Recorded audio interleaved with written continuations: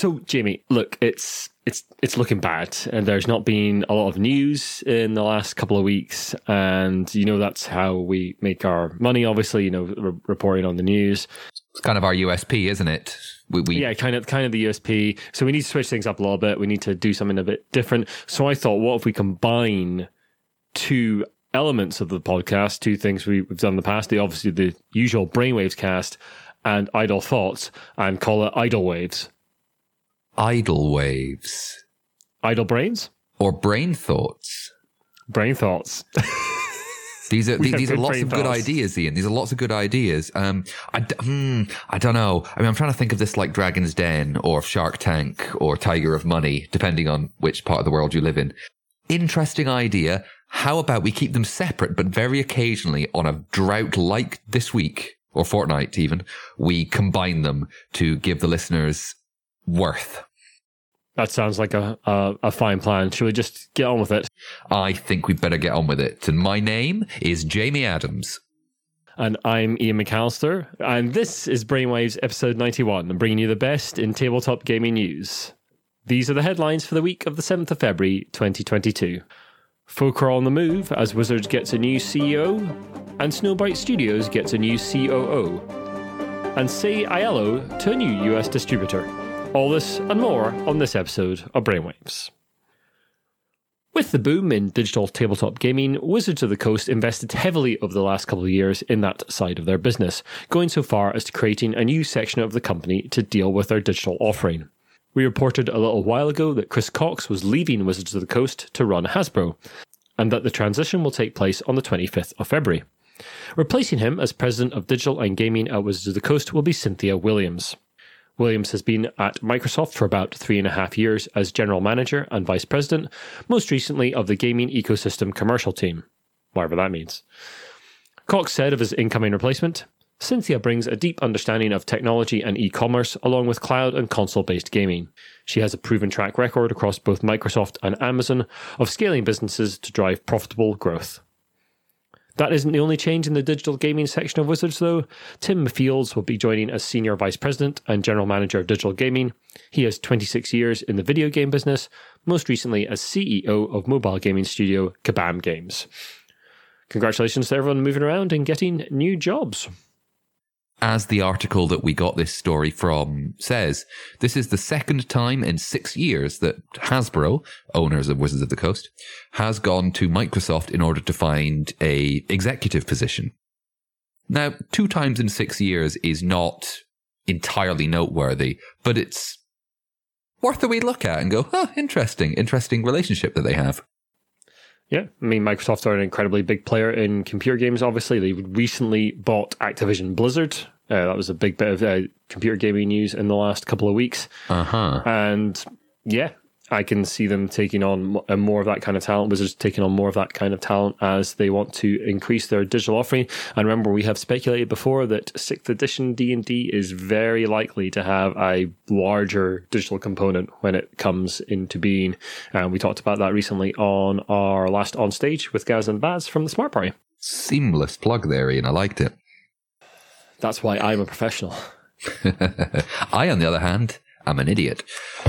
Now, on the subject of new appointees to executive positions, T. Cares is a well-known member of the global board game community and was most recently involved with HABA USA as the games channel manager. Well, now they're heading to Snowbright Studios as chief operations officer and co-founder. Snowbright Studios is a Cleveland, Ohio-based LGBTQ+ studio with a couple of games to its name, including the RPG Tea Time Adventures and the computer game Time Tales. Cares said of the move, I've always strongly believed that making and playing games should be about people. Making games, the business of making games, should focus on the people that are doing the making and the playing, not the financial bottom line. Gaming is really about the people playing games and the experience they have while playing. Very fair enough. Interesting new move from T, and I hope they're very happy there. And I can't wait to see what Snowbright Studios will produce. Back in episode 86, we reported on Back in episode 86, we reported on how IELO was splitting from its US arm. They have now settled on a new US and Canadian distributor in the form of Flat River Group. We are thrilled to collaborate with Flat River Group, says Cedric Barba, managing director of IELO. We've known Matt Stalin, president of Flat River Group, for a long time. FRG's high ambitions for our flagship King of Tokyo and Bunny Kingdom lines by Richard Garfield convinced us that we share the same vision and strategy.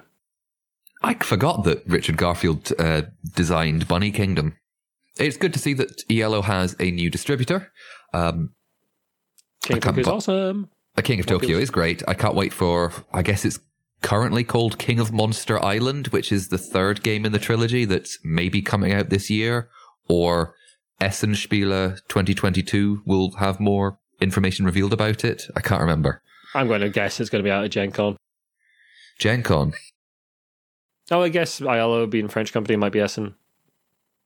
Probably both. That's the very quick headlines. And now on to the rest of the news.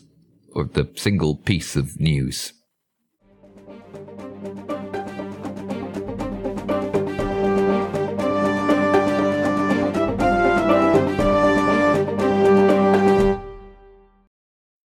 During the annual Tata Steel Chess Tournament, sometimes referred to as the Chess Wimbledon by big chess heads like you and me, you know what I'm like, all about that chess, the old black and white squares, the way you can never remember how that little horsey thing moves, and the prawns. The best, well, the man who some people consider the best chess player in the world, Magnus Carlsen, was played to a draw. Now, that is not uncommon in the world of chess tournaments. You do, however, play an uneven number of games in order to produce a fair result where somebody actually might win.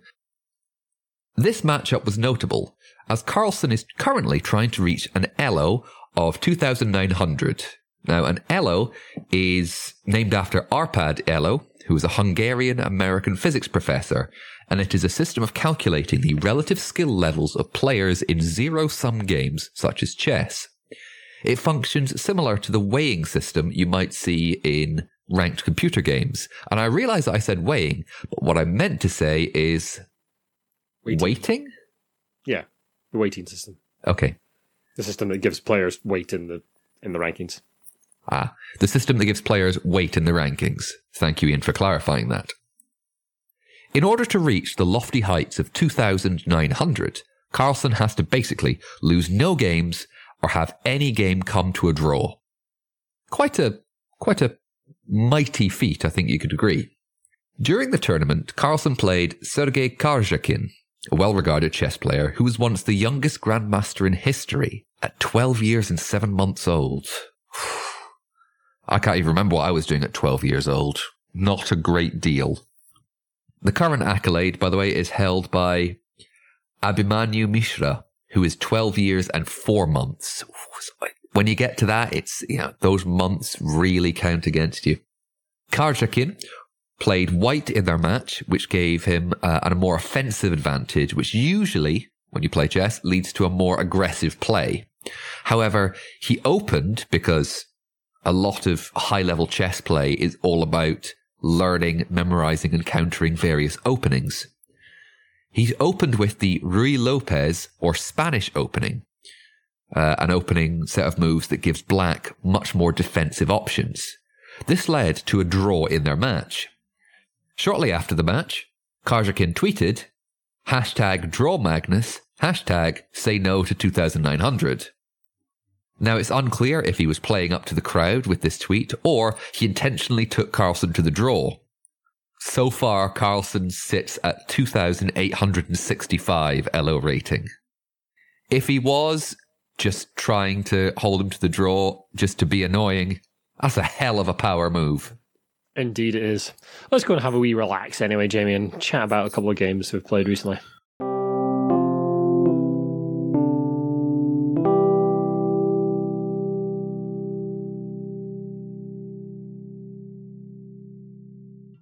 So usually, folks, we do an Idle Thoughts from time to time. We haven't had a chance to do a lot of that over the course of the pandemic because we haven't been playing an awful lot of board games. I started playing a lot more games asynchronously through BGA's system, Board Game Arena, which is an online virtual sort of tabletop that we've been using quite a lot on the Jam Brain HQ to play games. And I've been playing a bunch of different games with a few members of the community, including Ian, who used to be on the cast, Adam, who I mentored from Punchboard Reviews. He's been doing a lot of great work recently. And Hal Duncan, who's the designer of Cryptid. And a new Cryptid is just about to come out. But we've been playing a bunch of different games. And I want to talk a little bit about Tapestry. Now, Ian, I know this is from Stonemaier Games, but apart from that, I know very little. Stonemaier Games, famous for games such as Viticulture, Wingspan, and Scythe. Yeah, big ones. Now, tell me about it. Tapestry was released in 2019. It's designed by Jamie Stegmaier. And it's got art by Andrew Bosley and Ron Brown. And it's basically, it bills itself as a civilization game. So it's got those elements that you'd expect in most Civ games, you know, moving up sort of different development tracks like military, science, exploration, the 4X kind of genre. 4X standing for explore, expand, exploit, and exterminate. Am I right? Yeah, that's quite correct. So you've got this square board, and you've got like hexagonal space in the middle that are the territory that you'll be conquering if you want to go that route. But the core gameplay is basically moving up 4 different tracks that are around the side of the board, which are science, military, exploration, and technology. Okay. And you basically pay resources that you get over the course of the game to move up these tracks. And every time you move your little token up a track, it does something. You get resources or you get to build things. You have these little capital boards as well, which are like meant to represent your capital city that you can fill with various income buildings or various big structures. And I'm sure if you go online and look at any picture of Tapestry, you'll see these big, colourful, weird buildings that look a bit like they're made out of like sort of plasticine or Play-Doh or something. They're a strange looking thing. All sorts of strange different buildings that you can get by moving up these tracks. So that part of it is very much Civ 101. Like you're moving up different technology tracks, getting different ways to manipulate the board. Military basically allows you to conquer bits of the board and gives you resources. Exploration allows you to unveil new lands and get new resources. Eventually be going into space if you get far enough up it. So far, it sounds, as you said, like a very basic civilization building game. Why would I want to play Tapestry, say, rather than plucking a random game, because I don't usually play those kind of civilization games, Civilization: A New Dawn? Why do I want to play Tapestry?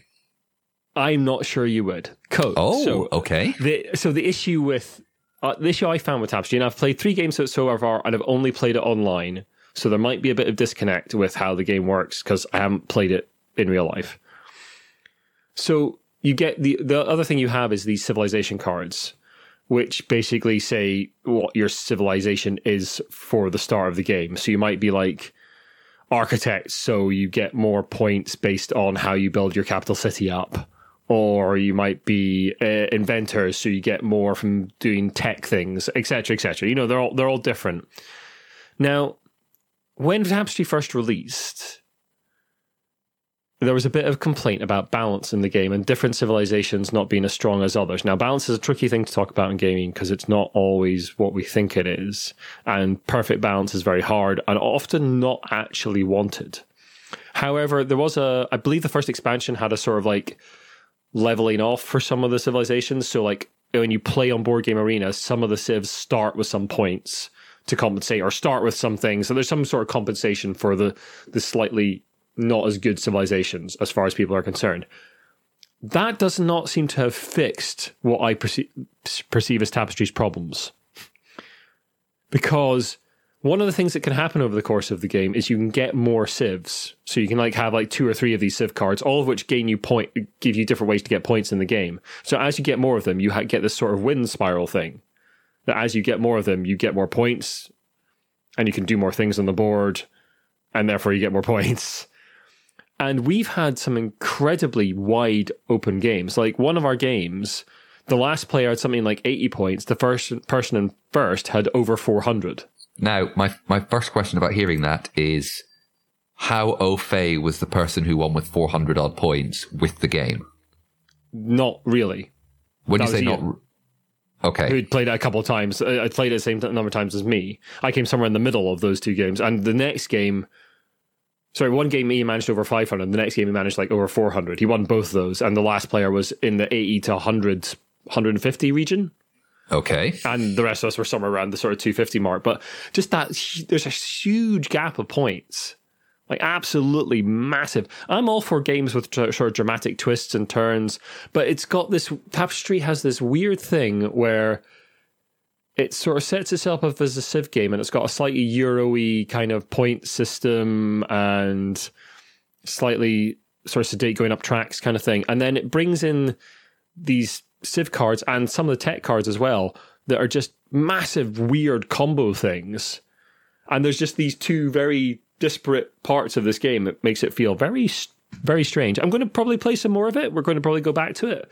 But it feels like it's fine for like there to be like an obvious winner close to the end and something like that. But a lot of the time it was like halfway through the game, you could see someone was just romping away with it.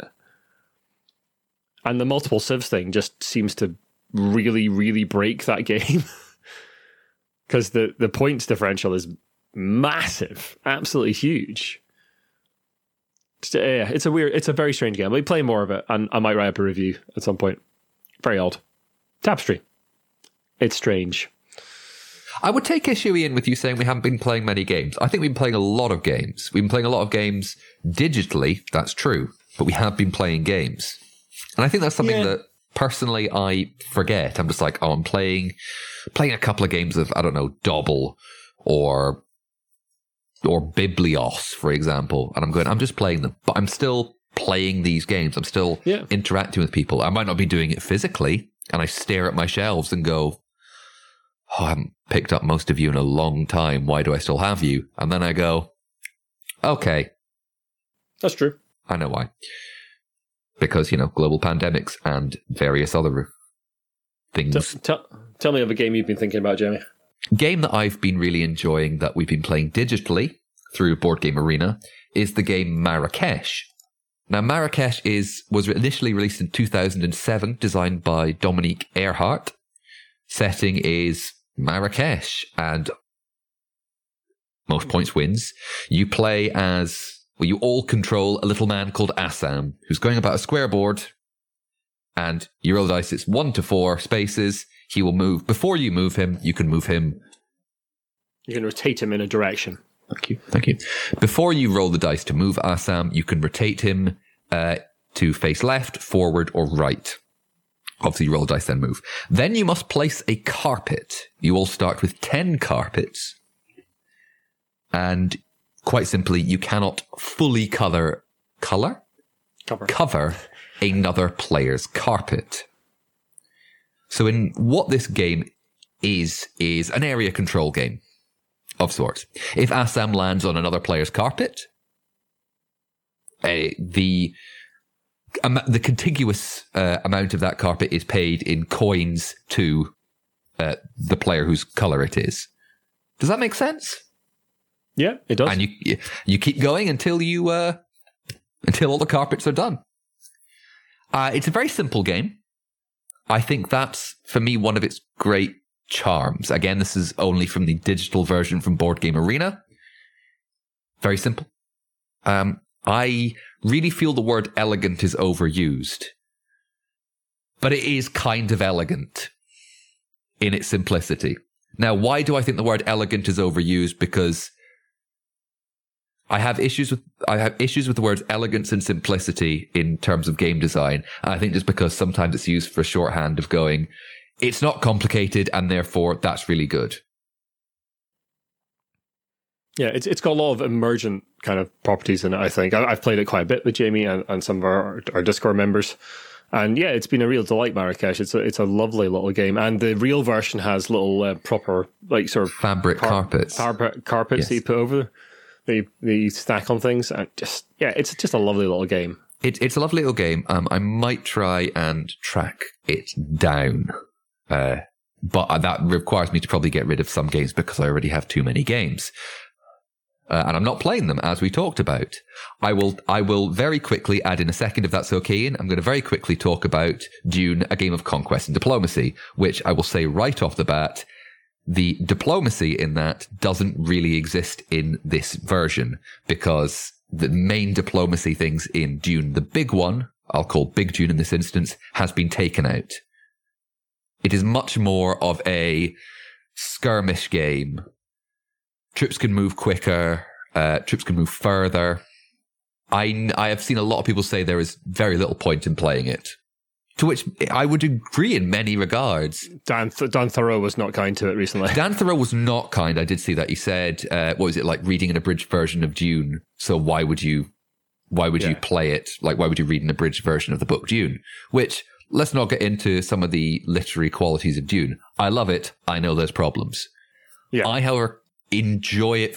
I enjoy Dune, A Game of Conquest and Diplomacy, Mini Dune, I will call it for this, because I think in some ways it's slightly more accessible for people. Because if you want to play Big Dune, there's this idea that you need several hours. We saw the most recent world record attempt for the longest continuous board game play, 85 hours. Now, that wasn't just one game of Dune. That was multiple games, of course. But there's still an idea. You need a long time to play Big Dune. Whereas Dune Conquest, that's what I'm going to call it. Sorry, not Mini Dune. Yeah. That's what I've been calling it. Dune Conquest strips out a lot of it. It leaves behind a skeleton of it. Does it evoke the spirit of the original Dune? Very, very faintly. I think it is a good way to get people interested in playing Big Dune without overloading them with some of the mechanics that may initially kind of throw some people off. There's a lot to be said for accessibility in games. Like we're talking about, like Marrakesh there is a very light game, and it's a cool way into sort of like that area control kind of mechanic. And yeah, like I think more people play New Dune, or whatever you want to call it, than will play Big Dune just because it doesn't require that time commitment that but at the same time, as adults don't have. Yeah, but I think there'll be simply people.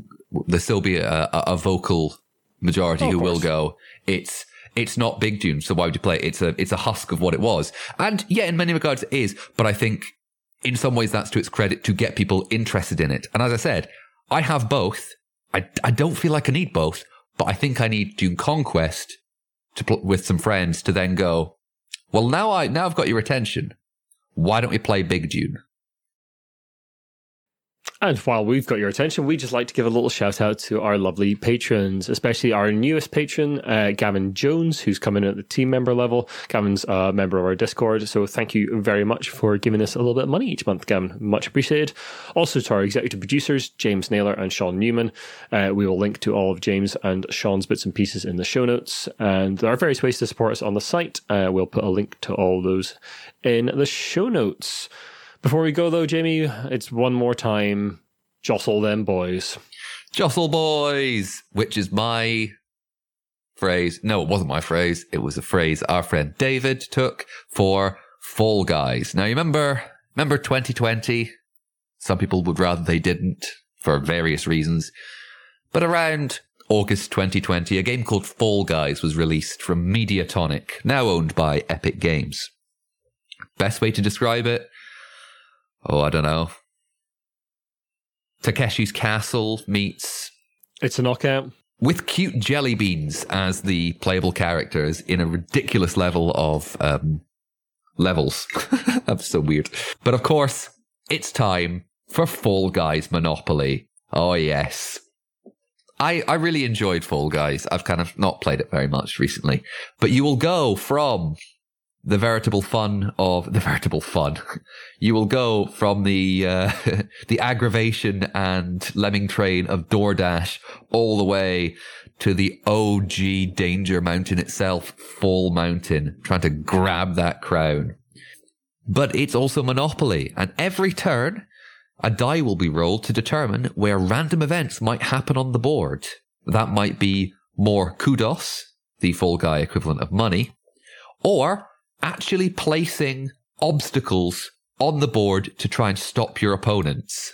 There's actually physical little kind of traps and obstacles you need to put on the board over and around properties, including the fan favourite Big Yeetus, named by the community, a huge hammer that knocks players over. There's also a moving wall and seesaw-style obstacles. Now, every time you pass go, you're going to get a crown. Of course, crown's what you get for winning Fall Guys rounds, but each crown in this game is going to be worth 10,000 kudos points. Quite simply, whoever has the most kudos points at the end is the winner. There are worse things. We've reported on probably worse things. This is a bit ridiculous. I quite enjoy that they've changed it to add some physical obstacles. A lot of it's been stripped out, though. There's no chance cards. There's no community chests. There's no facilities. So instead, it's collecting. There's also no railway stations, actually. Instead, it's either rolling for kudos or paying or receiving kudos. Again, money. Well, thanks very much for listening, everyone. I know this has been a bit of a shorter cast than usual, but it has been a very quiet couple of weeks in the world of board game news. If you like what you've listened to all the same, then the best way to help us out is to share the podcast around, and please do drop us a review and rate on iTunes. That really, really helps and is completely free to do. You can also follow us on Instagram, Facebook, and Twitter. We're mostly active on Twitter these days, but the place where we chat the most is our Discord, and there'll be an invite to that in the show notes. Please do come along and play games with us, chat about the news, share the things you love, and chat to our lovely community. We will see you next time. Bye for now. Take care, everyone. Bye-bye.